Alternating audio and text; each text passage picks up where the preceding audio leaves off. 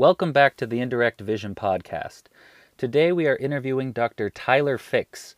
Dr. Fix got his DMD from Midwestern Arizona in 2017. He served as the class president for 4 years and as an ASDA leader at chapter, district, and national levels. He works in a private practice in Bend, Oregon, and he still loves getting involved and giving back. He's a part-time faculty member at Oregon State University, and he's enrolled in the City of Bend's Leadership Development Program. He's also a council member to Oregon's New Dentist Council and a chairman of professional development for Midwestern Alumni Council. He's interested in dental education, helping students decide whether or not to specialize, and dental leadership. 3 of his hobbies are running, skiing, and tennis. Tyler, how are you doing today? It's good to have you here. I'm doing really well. How are you guys? Great. And Andrew is our co-host here. Andrew? Hey, Kyle. Hey, Tyler. How's it going? Good. I am doing well. Cooped up in the house, but good. Well, we are all just trying to stay sane, I guess, with this quarantine, but we will make it through this. So we like to start off our episodes with just 2 brief questions, Tyler. So just real briefly, why did you choose dentistry as a career? And specifically, why did you choose Midwestern as the school of choice for your education? Yeah, so I always was interested in healthcare, and it was kind of a toss-up for me between med or dental.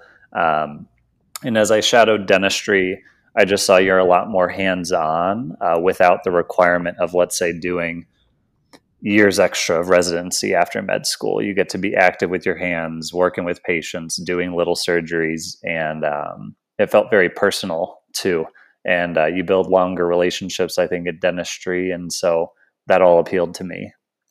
And how or why did I choose Midwestern? Long story short, or the simplest one, it's the only school I got a yes to, and it was the best thing that happened to me, though. I did the master's program there before I came there for dental school, and I can't imagine having gone to school in any other place. I had the best time. I learned so much and met the best people along the way. That is awesome. That's actually why I chose the Midwestern too. It was the only one that I got into, so that's cool that we have that in common and that it worked out for you. So it'll work out for more of us like that. Oh yeah, it was meant to be. Yeah. So you were the class president for 4 years. Could you talk to us a little bit about your roles and responsibilities and how serving in ASDA helped you to become a better dentist? Yeah, I think it teaches you, number one, just to communicate better, which is a skill you have to carry through dentistry and in life forever. And so the sooner you become comfortable being a leader, talking in front of groups, helping make decisions, lead meetings, you're better for it. And so I just threw myself into student government when I first started at Midwestern Dental School, and I really enjoyed it. I had no experience, and so anyone who wanted to be a leader but is afraid to pull the trigger, just jump in. I encourage you to do it that way.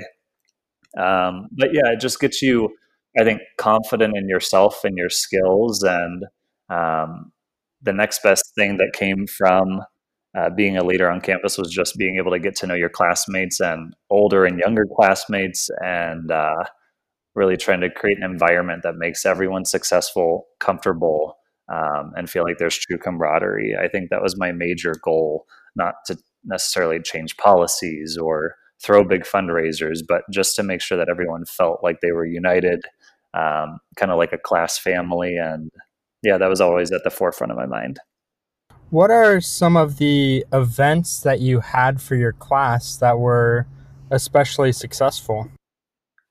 Yeah, so when we first started, there hadn't really been too much of a preschool, I guess, gathering when you're going into first year. And so a classmate of mine, Alex Salas, or she's now married, Alex Burnham, she and I tried to just coordinate a week of activities for our class and to meet older classmen that are already there at the school, just to connect ahead of time rather than show up at orientation or on the first day and feel like no faces at all. You make some friendships early on, and we kind of carried that through, I think, the rest of the 4 years. We really tried to focus on always having social life balancing events for classmates, young and old, and I think it worked really well for us. Yeah, well, I think that week long of events that you were just talking about, I think that stuck because were those events at the very first week of school? Yeah, yeah, I've heard that it's still going, which is awesome. No, we definitely still do that now, and I think that was one of the best weeks of dental school so far. So thanks so much for that. No worries. It was a blast to even first do it, and I'm glad that it's kind of stuck. So you're also involved. You were also involved in the American Student Dental Association when you were in dental school. Is that correct? Yes, that was correct. And you were involved in both in the chapter, district, and national level. What is the difference between those three levels, and how did your responsibilities differ between the different levels? Yeah, so at chapter level, that's you serving your school's chapter for ASDA. So you have all sorts of team positions. I'm sure it's the same way still when I was in school, where there's a team of anywhere from 20 to 40 of you serving different roles in dentistry at your school. The newsletter, fundraising and membership in ASDA. You have your president, vice president. And so I kind of tried to jump into ASDA by my second year and got in charge of membership at the time. And so then you can always move up to district level. So district level ASDA essentially encompasses most of the Western dental school states except California, which is its own district. And at the district level, I was on the fundraising committee. So you put on and get the funds for the big District 10 ASDA meeting every year. So that's where you have representatives from all of the D10 schools coming together, and you pick a location, usually out of state, that you all fly to. And then national level ASDA, as you kind of get comfortable with and make connections, you can apply for those positions. And I served on the editorial board. I loved writing. I always have had a passion for it. And so I got to sit on the board for the crew that now produces what's called ASDA Contour. So it used to be an entirely different name of a magazine. And the year that we served on the ed board, we rebranded everything and created what you get now in your mail, which is Contour. That's awesome. Yeah, I get that editorial, and it's really nice. So it's good work. So would you recommend going to as many ASDA events as possible, having participated so much in ASDA? Yes, I think they're fantastic. Number one, your networking gets a ton of practice. You're going to meet so many other students from different places across the country in different situations. You're going to hear how their school experiences, how yours is in comparison. And those connections go a long way, a lot further than you would realize. Because by the time you're a fourth year and you've attended events or conferences or taken on ASDA leadership positions, you realize you have a lot of people that you can reach out to for help, for ideas on specializing or not, or jobs, or who knows who. And that's super valuable. And so getting your shoes wet, or your feet wet, pardon me, just getting out and networking with students, faculty, leaders, and ASDA is important. It's something that you're going to use for the rest of your life. Mm-hmm. That's really cool. So you mentioned networking and how maybe they can help you decide if you want to specialize or not, and just how far those relationships go. You also mentioned earlier that you like to help students decide if they want to specialize or not. So could you touch on that? Like if somebody came and was trying to decide if they wanted to specialize, what would you say to them?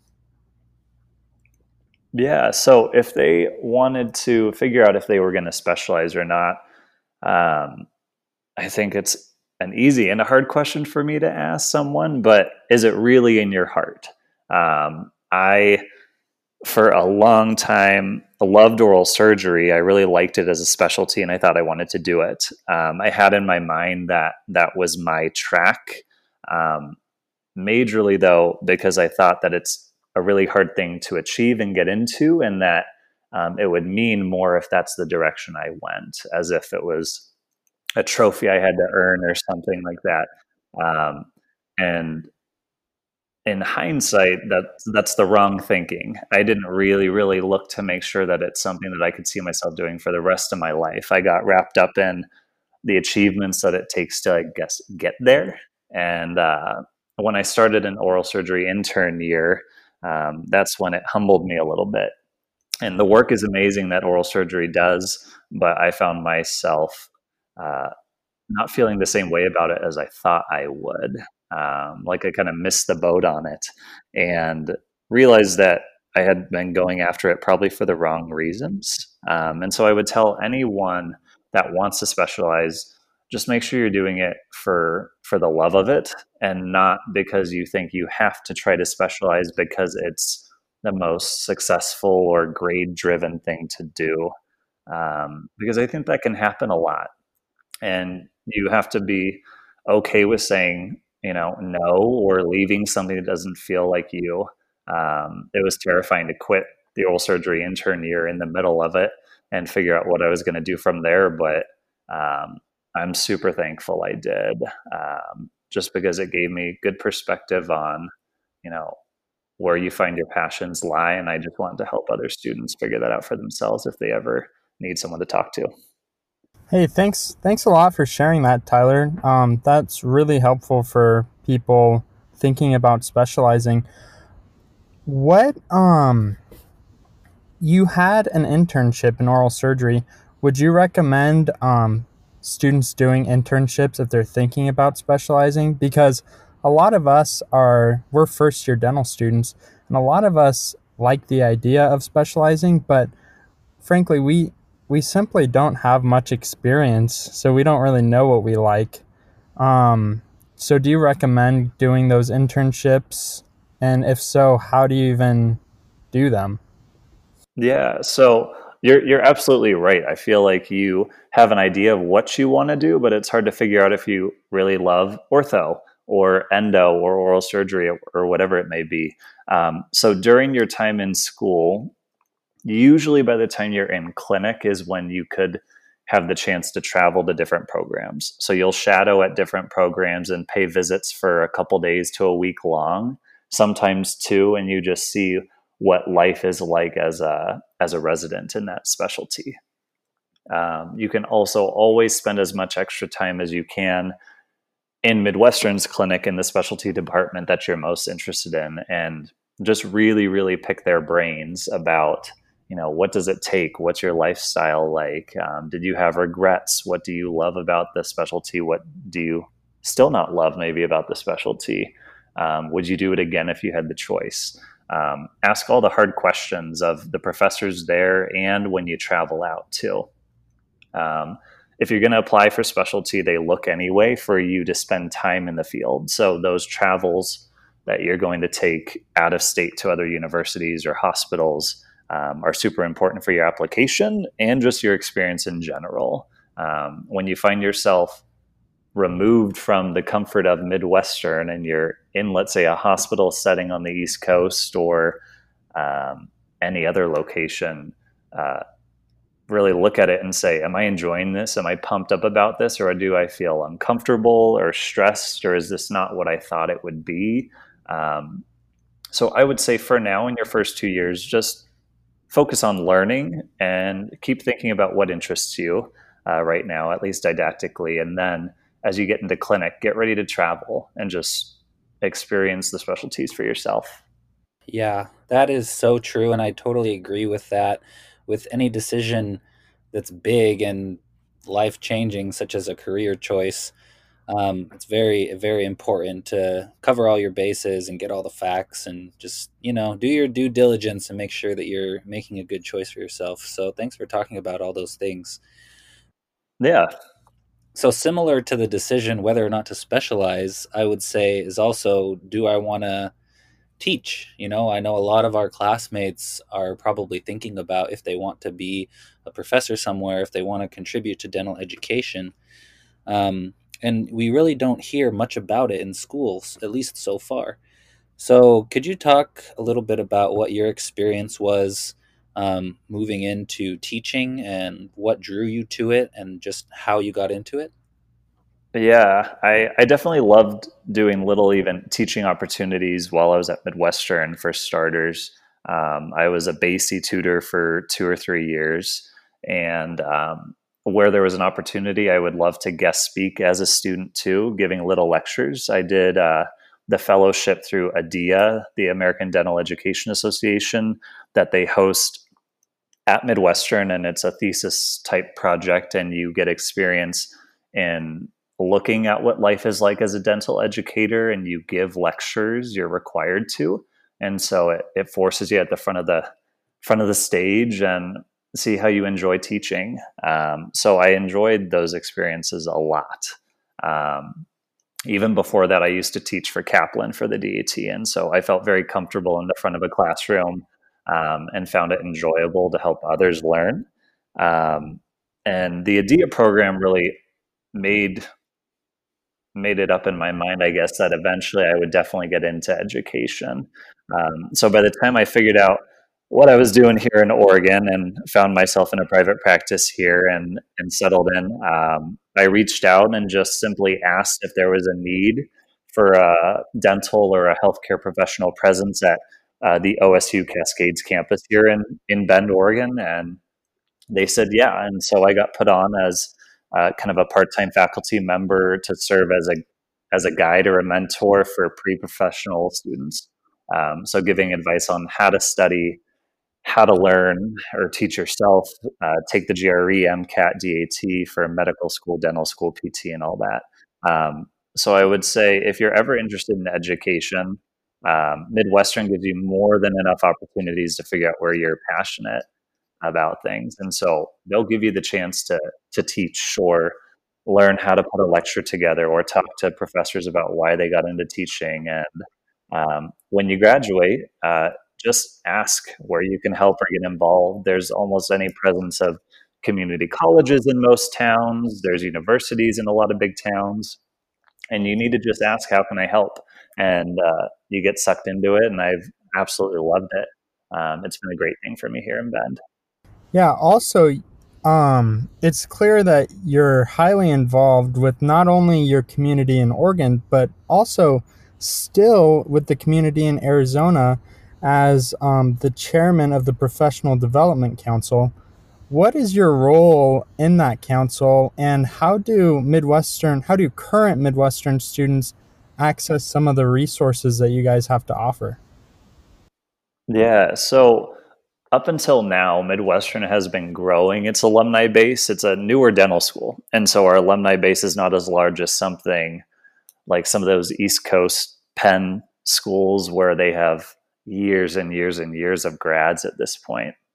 And so they really put the alumni council together about a year or two ago and filled positions and had this goal of connecting our alumni a lot better as we get a larger base. And so one of our initiatives is to connect with current students at Midwestern and especially those graduating so that they can stay in touch with peers and events that are happening in Arizona with the university and around the country, and professional development opportunities. And so I really enjoy my job in professional development.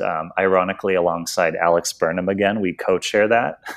And we designed this year a CE program from the comfort of your home. So you can get free CE through Midwestern, through what's called the virtual study clubs. And we're trying to host those quarterly, so 4 times a year. And students or graduated alumni can definitely sit in and listen to those or watch them. Dr. Smith is very involved in those getting done, and I know that he would be more than happy to facilitate an opportunity for you guys to see or be a part of those things. But the virtual study clubs has professors or specialists, and mostly actually current graduates who present cases and topics, and where they learned a lot of stuff from those things. So quite often there's a failure or a negative or a challenge that they encountered, and we just want to share that in a safe space, because I think sometimes in those online groups you see people presenting cases that look so perfect, and it's like, how the heck did they do that or get to that point of perfection? And so our virtual study club is designed to really have an open door policy, zero judgment for presenting where you struggle, or asking questions about those things.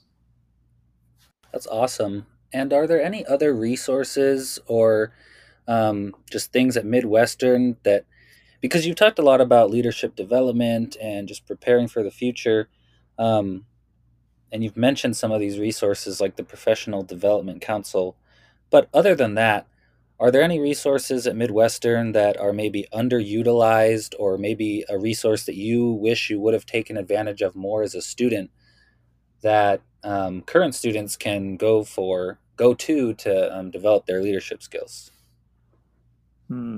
That's a good question. I know student clubs and everything are always getting developed. So what school looked like for me a couple of years ago now probably is a little different. But I think one thing that I wish I would have taken advantage of is even business experience courses or clubs at Midwestern that they offer. You may think that it's important while you're in school, and then you get out of school and you realize business was really important. And you pay attention to those classes and get involved in clubs or extra talks that focus on business ownership and experiences, because it's just an enormity of practice each and every day. And I personally don't think I tapped into that as much. Midwestern had the vision to bring that to life a lot more than old, archaic programs across the country. I mean, usually business is not addressed, and now they're finally trying to address that stuff. So I'm sure that's improving year by year by year. And I would tell everyone to take advantage of those opportunities, because everyone needs business leadership, whether you're going to own a practice or not. It's good fundamental skill building. Yeah, that is really helpful. And I'm glad I'm hearing that now as a D1 so that I can start learning more about businesses and seeking out these opportunities. I think for the remainder of the time, we want to transition into your transition from dental school to being a dentist, because that's a huge transition. So could you tell us a little bit about what that was like for you going from dental school to being a dentist in Bend, Oregon? Yeah. So I graduated just a few short weeks after I walked the stage. I moved to Portland to be at OHSU for that oral surgery intern year for a bit, and made that choice, of course, to segue out. And so immediately I was in Oregon for less than a year. I knew not a soul hardly there. And I needed to find just a regular general dental job so I can get my experience back up and find what I enjoy. And I had to choose, okay, am I going to run back to Arizona? What am I going to do? And I feel like when you're uncomfortable is when you can grow the most. And so I tried to stay in Oregon. I looked at a couple jobs in Portland, found one in Bend that resonated the most with me. And as far as environment goes, I was looking for something smaller, personal, not too busy, but private practice, fee for service. And that all fell into my lap at a nice time. And so I got that job in Bend and ran with it. And it was still uncomfortable for a while. Because then you fast forward, I was a couple months in the hospital there at Portland. I didn't drill a tooth for a long time, did not do a root canal for a long time. And I got to get back into private practice mode, and the expectation is very high there.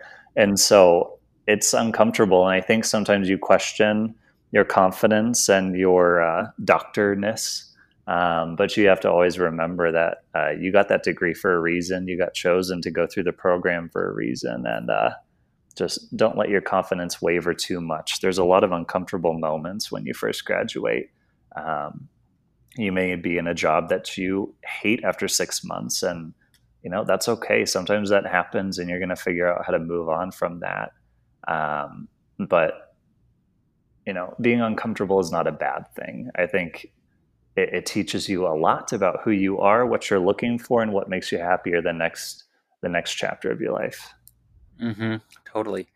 So a lot of our classmates, particularly the D4s, are going to be graduating soon.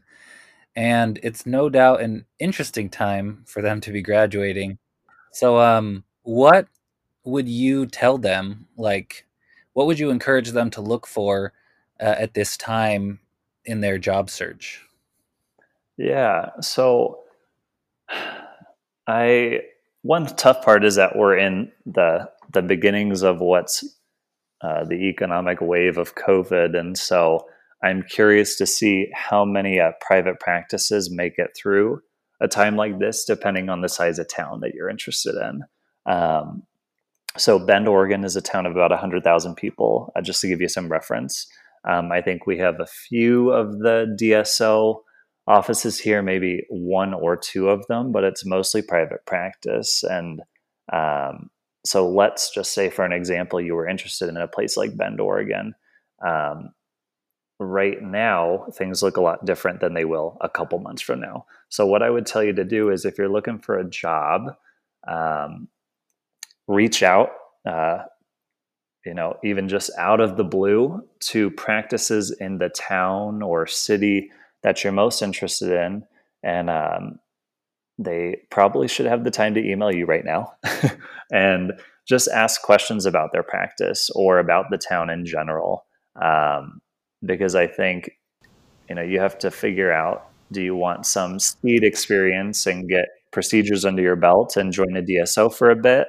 Are you going to try to jump right into a private practice? And so, that's a hard question, because I think the landscape of a lot of practices is going to change for a little while as we get through these next 3 months. I think some practices will struggle for a bit. Others, you learn, managed their practice really well. And I think that's what you can look for in a practice too. Ones that look like they're going to reopen and survive. Obviously, there's a lot of business learning to go with that. So if you work in that place, they're doing something right to survive a time like this. But I think that's a really tough question, just because I never imagined dentistry would take this surprise hit. And so as different as it is for this class to be graduating in 2020 and looking for a job, I think you still need to stay the course and do your due diligence, reach out to practices, just ask questions. One thing that always surprised me while I was at least finally looking for a job when I left OHSU was the practices that I emailed that didn't have jobs even listed, but I asked, hey, I love where you are. Your practice looks like it offers a lot of different skill sets. It caters to the patient base I'm looking to help. You'd be surprised at the people that say, well, I've been thinking about an associate for the past 6 months or a year now. Let's talk. And so there are a lot of organic relationships you can make. So I would tell you, don't get discouraged if you don't see as many job listings, or if you don't have a job locked down yet. Just reach out to people and see what their landscape looks like over the next couple months. Yeah, that's this whole coronavirus thing is totally unprecedented.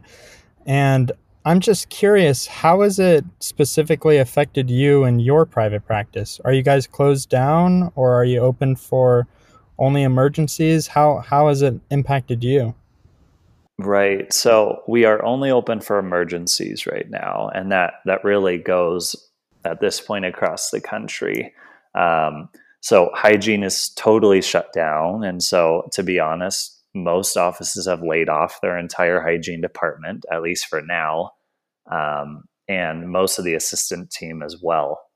Everyone has probably one or two front desk people answering phone calls and filtering through emergencies to see what qualifies to come through the door at this time. But yeah, dental practices in general have just slowed down to 10 miles an hour at this point, where you're going to manage a couple people a week. And so it's very different, because I think you get paid usually on production wherever you get a job, or maybe you have a guarantee for a set amount of time. And so when your hands aren't moving, you aren't making money, let's say, to pay back loans or other payments that you have.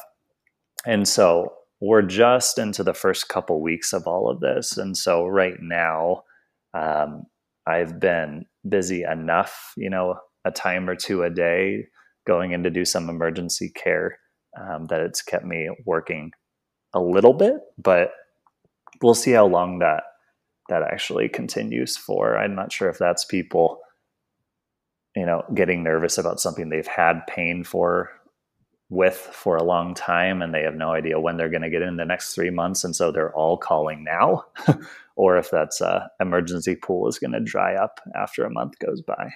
Yeah, well, it's definitely affecting everyone, and we wish you the best, and we know that we're all just going to get through it together. We have gone over a lot of things, and we wish we had more time to keep going into the details of this, but we're going to ask our last question now, that we like to end all of our episodes with. And that is, if you could give yourself just one piece of advice, both as a first-year dental student and then for you as a first-year dentist looking back. So you got 2 time points that you're looking at. What would you tell yourself in those 2 times? Advice to my first year dental school self, I would probably say, trust that you'll learn what you need to. It feels like some things are irrelevant at the time. It feels like you're learning so much. How will I ever digest it and use it in the real world? But kind of trust the process. It's there for a reason. Number 2, trust how much you're going to grow as a human too. Your first year dental school self is going to be totally different, I promise you, from your 4th year dental school self. I think you're going to grow a lot as a person, and a leader, and someone who's going to take care of others for a living. Looking back and giving advice to my 4th year self going into my first year of practice, I touched on this a little bit, but I would say trust that you're worthy of carrying the doctor title.